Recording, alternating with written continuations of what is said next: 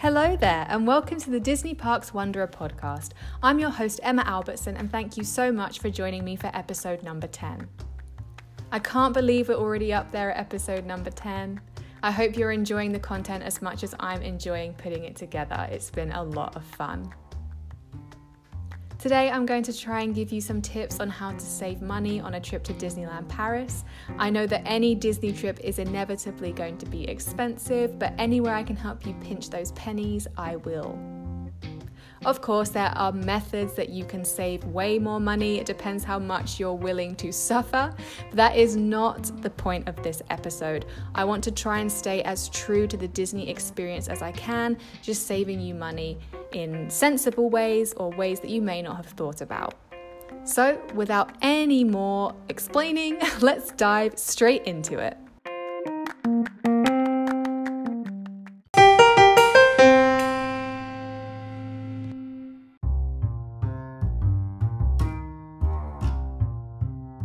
The first way that you can save a little bit of money on your Disneyland Paris trip without having to forego the experience is staying off-site but in a partner hotel. So Disneyland Paris has a list of partner hotels. There's about 6 or 7 of those on this list. I have stayed in a few of them, and I'm going to focus on the 3 that I liked the best, as I don't want to vouch for something that I don't really know about. So the 3 that I have chosen are the Kyriad, Explorers Hotel, and Disney B&B.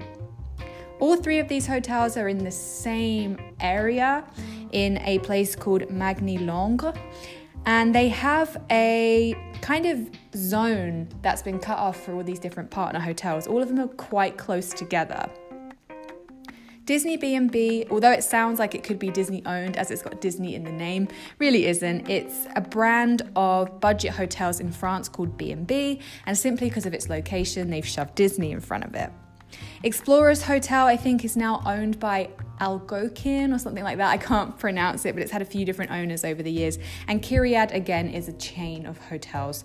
So Disney B&B would probably be my top choice for value. It is quite basic. You're not going to get, thrills and luxury. But for me, it was just what I needed. You're not often in your room that much when you go to Disney anyway. And they had the option to have 5 people in a room, which is nice if you've got a bit of a bigger family. They also have a really, really good breakfast buffet at the B&B hotel. And for its price, you really can't beat that. However, if you want something that is themed, you don't want to get rid of that magical Disney bubble experience when you're in a hotel that's equally filled with a theme as the parks, Explorers Hotel is definitely the way to go. It's got a pirate theme, a Treasure Island kind of adventurous theme. The rooms have been remodeled quite recently and they're really cute. They're red and blue. They have pirates throughout, and they've got a really great pool. The pool has a dragon water slide and it has a splash zone. So if you want a swimming pool, that's also a really, really nice option. The nice thing about Explorers Hotel as well is that they're constantly adding. They have a couple of restaurants. They now have a 6D experience cinema. I'm not really sure how you can get 6D, but they have it. And they also have an option, if it hasn't changed, this is since I last went, where they can open 2 rooms to kind of combine them with a door. So if you have a bigger family of maybe 6+, you can have your 2 rooms merged together so you can all stay together. So that's kind of nice as well if you want to go with a bigger group. Kyriad, again, there's nothing wrong with it. It's just it hasn't got a theme. It's pretty standard hotel, white sheets, not much going on, but it's got a really good location, nice breakfast. And that's another bonus of all of these. They do have free breakfast included. And a lot of the Disney resorts do not. If you get a special package, maybe, but a lot of the time, breakfast is another thing you have to take care of. So knowing that included in your nightly fee, you get a good breakfast for your family, that's another worry off your list and a lot of money saved. Also, all the partner hotels have free shuttle buses, just like the Disney resorts. So honestly, you've still got that perk, but you're paying less money for it. They're slightly further away, but it really doesn't make that much difference. Once you're sat on the bus and you're moving towards Disney, what's a few extra minutes? They're very regular. I think they're every 15, 20 minutes, depending on the time of day. But yes, you've got that as well, so there's no worries. And how do I get to Disney if I'm not actually in Disney? That's all covered. As well, some of these partner hotels also offer gift shops selling Disney merchandise, just like the Disney resorts have. So again, you do have that aspect of Disney right there under your nose. And most of the people staying in these hotels are, of course, people going to Disney. So you do still kind of have that vibe of happy families, excited children, which is always really nice, I think. So it adds to the Disney magic because you see the excitement in everybody else. Now, just to do a quick comparison so you can see how much money you can save by using a partner hotel as opposed to a Disney-owned hotel. So I chose a random weekend in February 2021, and I looked at a 3-night trip across a weekend. So I'm talking Friday through Monday. I put 2 adults and 2 children, and here are the results. To stay in a 3-star resort hotel owned by Disney, so for example, Hotel Cheyenne, for that weekend, you can expect to pay around $203 per night, totaling at about $610. On the other hand, staying in a 3-star partner hotel, this case is Explorers, as I told you, that's one of my favorite picks, you can expect to pay $98 per night, basically half the price. They're both the same amount of stars, and they both have pretty nice themes. The only difference being one's not Disney owned, one is. Explorers Hotel still has a swimming pool, Hotel Cheyenne does not. They both have Disney gift shops and they both have the Disney shuttle service. So you can basically save yourself 50% by choosing a partner hotel. And also, just to give you some perspective, 3 nights in the Explorers Hotel was coming out at $295. To spend 1 night in a 4-star Newport Bay Club Disney-owned resort was $280 per night. So if you're willing to stay in a partner hotel, you can definitely save yourself some money. That said, there are lots of other options that are even cheaper if you're not willing to stay in a resort that has those perks. If you're willing to take the regional train, there's lots and lots of resorts and towns surrounding Disneyland Paris. But for the purpose of this podcast, I'm trying to keep it as close to the real Disney experience as possible. So I'm trying to save you money, but keeping as much of the magic as I can.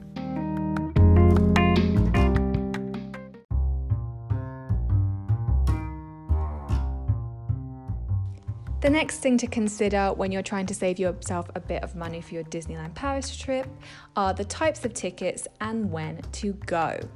So at the moment, Disneyland Paris has 3 kind of ticket brackets. They have the Mini, which is about $70 per day for an adult and $64 per day for a child. They have the Magi, which is $94 for an adult, $86 for a child. And then they have the Super Magic ticket, which is $105 for an adult and $97 for a child. So what are the differences? Well, first of all, those base prices is just 1 park, 1 day. I want to be clear on that. There are different levels if you want to get park hoppers. We're going to focus on just 1 park, 1 day. So Mini is the one that has the most restrictions. It's basically off-season days between Monday and Friday. That's why it's the cheapest, because you've got the least amount of days you can use it. The next one up from that is Magi, and that's the one that lets you go on weekends. So Saturdays, Sundays, most of the year, except of course when there are special events and seasonal things. And that's where the Super Magic tickets come in. They're the ones that let you go whenever you want, which is why they have the heftier price tag. So what I'm trying to tell you from this is, if you have the flexibility to go Monday through Friday off season, you're going to save yourself up to $30 per ticket, which is going to add up and going to save you quite a fair amount. But I know that's not always possible. So if you need to go at the weekend or you want to go to a Christmas or Halloween event, you're probably going to have to be paying for the Magi or Super Magic ticket. Not to worry, there are still ways you can save yourself a bit of money. There are a few websites that I use to get my tickets because typically buying them directly from Disney isn't going to be your best offer. These two websites are English, UK based, but even with the currency exchange, you still end up getting a slightly better deal, so it might be worth you looking on. The first one is Attraction Tix, that's tix.co.uk. On there you can often find prices that are a slight undercut of what you would get at the gate, not by much, but every little helps. The next one is 365tickets.co.uk. They're probably the better, as they often have deals that can be up to 20% off gate prices. So it's always worth checking those two out if you can't go for a mini ticket. As well as that, it's important to know the best times of the year to go, because as well as it affecting the price of your ticket, as you've just found out, will also affect your experience and therefore the value that your ticket gives you. I mean, paying more money for a ticket and then not being able to do as much, isn't that great? First of all, it's important to take into consideration school holidays. If you look up the European holidays, probably France, UK, Germany, they're probably not the best times to go, as that's when lots of families from the different European countries will go. Americans might have a benefit here, as the schools have slightly different holiday periods. I know that you break up a lot earlier in the summer than they do in Europe, so that little overlap could be quite a nice time to go. But also in Europe, there tends to be more breaks in the year. We have longer at Christmas in the UK, we have half terms, which can be in May and October. So it's important to kind of be clued up on what holidays are going on and how that could affect the crowds. As well as that, if possible at all, you're going to want to avoid weekends, because weekends are when Parisians come in. It's so close for them, they just hop on the train. It's always going to be busier at the weekend. So if you can go Monday through Friday, you're going to be doing yourself a favor, because not only are you going to save money because you can get the mini ticket, but you're also going to have way less crowds.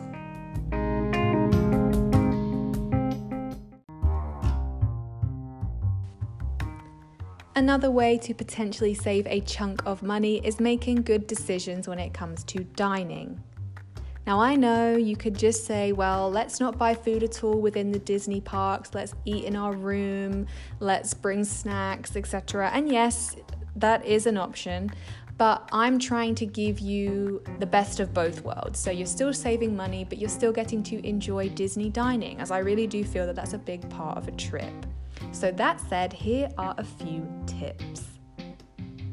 If you want to have a character meal, consider having a character breakfast instead of a lunch or dinner. Typically, a lunch or dinner menu is going to be pricier because there's more options for food, and that's just generally how it is. If you go at breakfast, you're still going to have the same type of interaction, the same time spent with the characters, but you're going to be saving a chunk of money off of your check at the end of the meal. So if that's a possibility for you, go for it. And I'd also think that if you book towards the latest period of time that they're still allowing breakfast, you could probably fudge it for an early lunch anyway.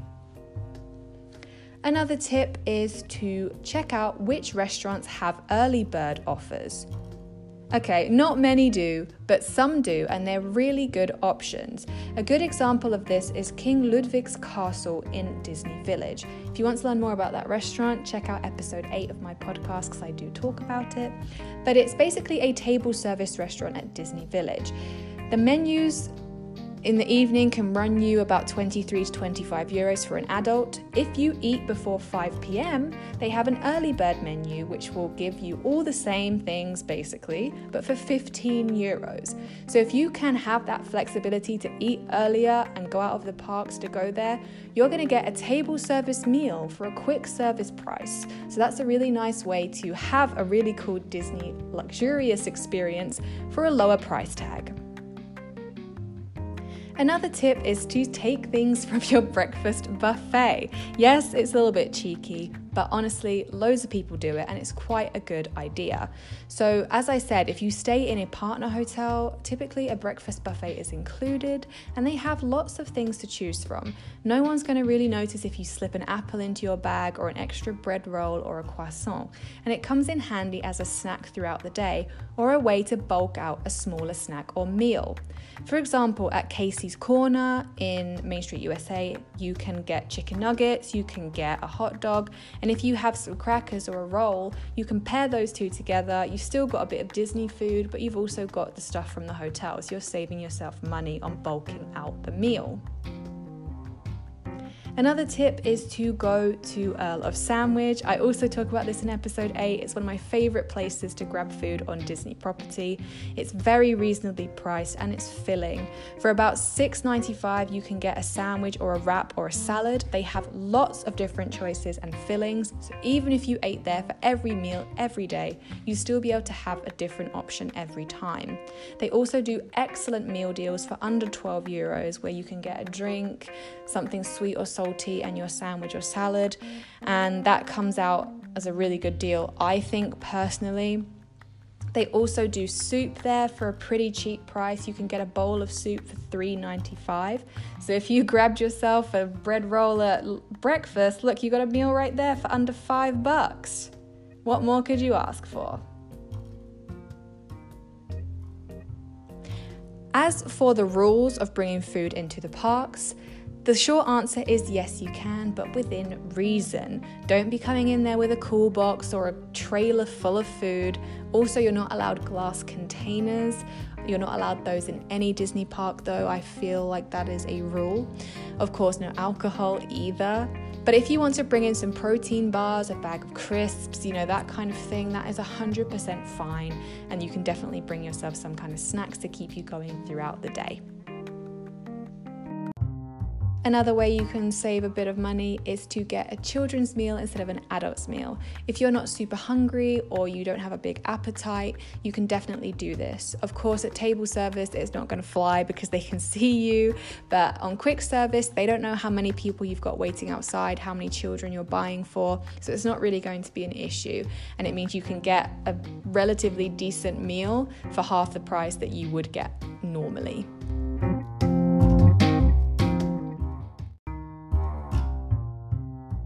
And finally, another thing you can take into consideration to save a bit of money is how you get there.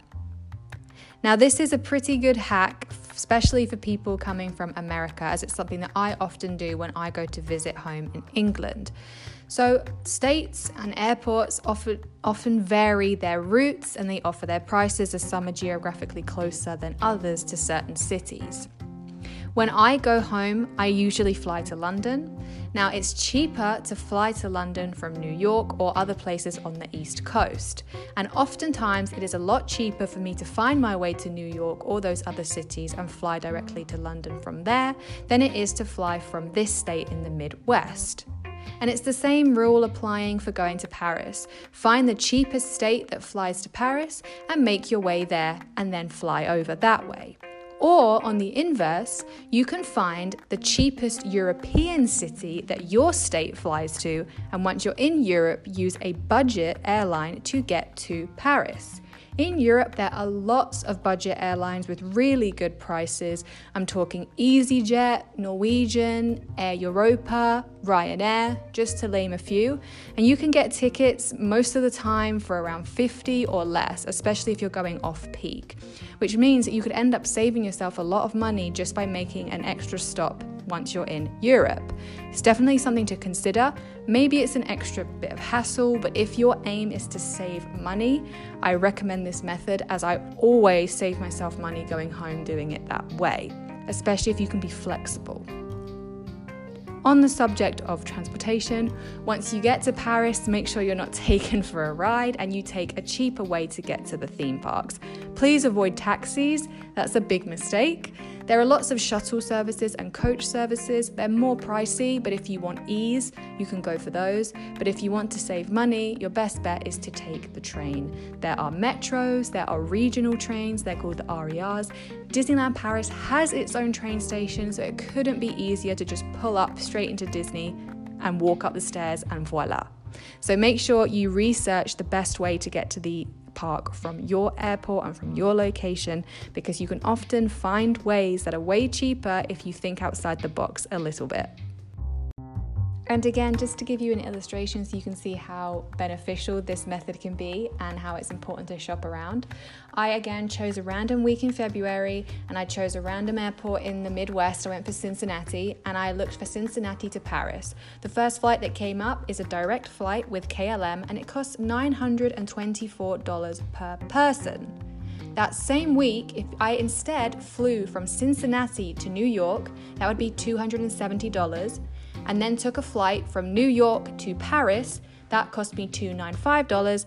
I'm barely brushing on $550 to get to the same place. Yes, I had to book an extra flight and I have a layover, but I saved myself about $400, and that's gonna add up, especially if you're a family. So as I said, keep it in mind.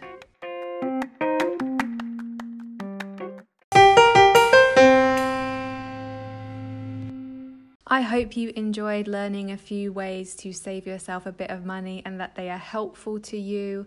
I know that they don't apply to everyone and everything's circumstantial, but I'm hoping that either way, you've got a few ideas you can try and use next time. Let's listen to my Disney fact of the day.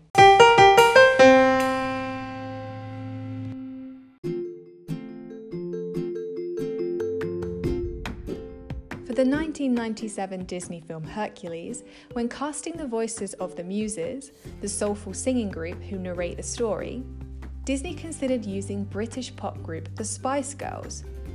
I'm sure they were pretty huge all over the world, but if for some reason you're not familiar with them, you can go on YouTube and check out some of their biggest hits, such as Spice Up Your Life and Stop. You'll be able to see that it was a very, very different vibe to what we currently have in Hercules, so it's a very interesting thought to see how that would have played out.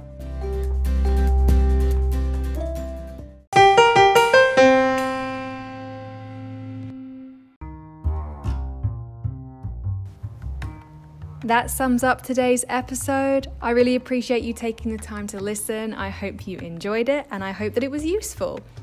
As always, if you want to get in touch, if you want to share an experience you've had, a trip you've got coming up, a trip in the past, any tips, any Disney Imagineering ideas, please feel free to write into disneyparkwanderer@gmail.com. I'd love to hear from you guys.